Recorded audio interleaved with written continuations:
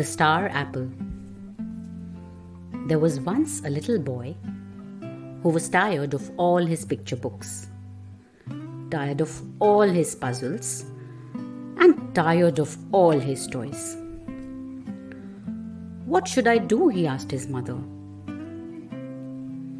Now this little boy's mother always knew beautiful things for little boys to do, and she said, "You should go on a journey and look for a little red house with no windows and no doors, and a star hiding inside."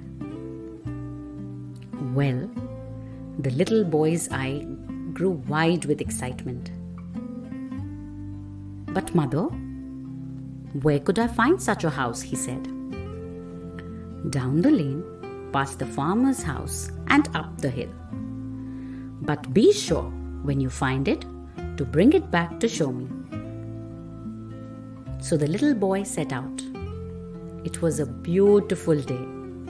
The sun was shining, the sky was blue, and he was happy to be going on an adventure.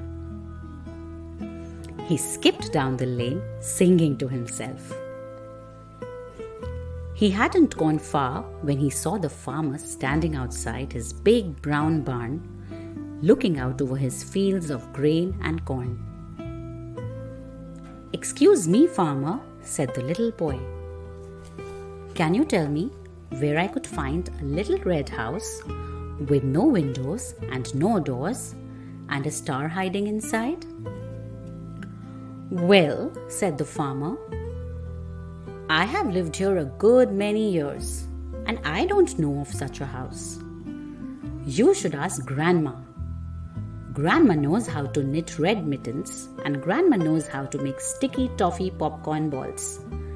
Grandma will surely know." The little boy continued down the lane, looking for Grandma's house. Soon, he came to where Grandma was sitting on her rocking chair in the middle of a garden of herbs and marigolds. "Excuse me, Grandma," said the little boy. "Can you tell me where I could find a little red house with no windows and no doors and a star hiding inside?"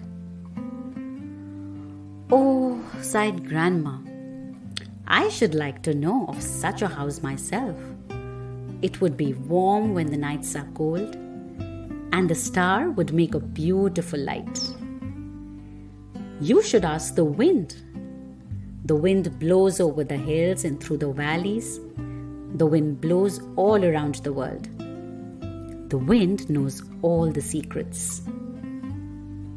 So the little boy continued on his journey, looking for the wind. He started to climb up a hill, and he hadn't gone far when down the hill to meet him came the wind. It blew once around his head, once more, and once again. "Excuse me, wind," said the little boy.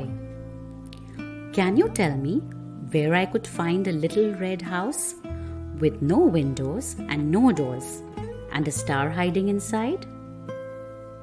Well, the wind laughed and seemed to say, "Follow me." It blew to the top of the hill to where an apple tree stood. It blew once around the apple tree, once more, and once again. It blew an apple off a branch to land in the grass below. When the little boy reached the top of the hill, he bent down and picked up the apple. He held it in his hands and looked at it carefully. It was as round and red as the sun had been able to paint it. It had no windows and no doors. It had a little stalk on top that looked just like a chimney. "I wonder," said the little boy, and from out of his pocket, he took his pocket knife and cut the apple right across the middle. When he opened the two halves, he saw hiding inside a star. "Thank you, wind," said the little boy. "You're welcome," whispered the wind. And the little boy carried his little red house with no windows and no doors, and a star hiding inside, all the way home to show his mother.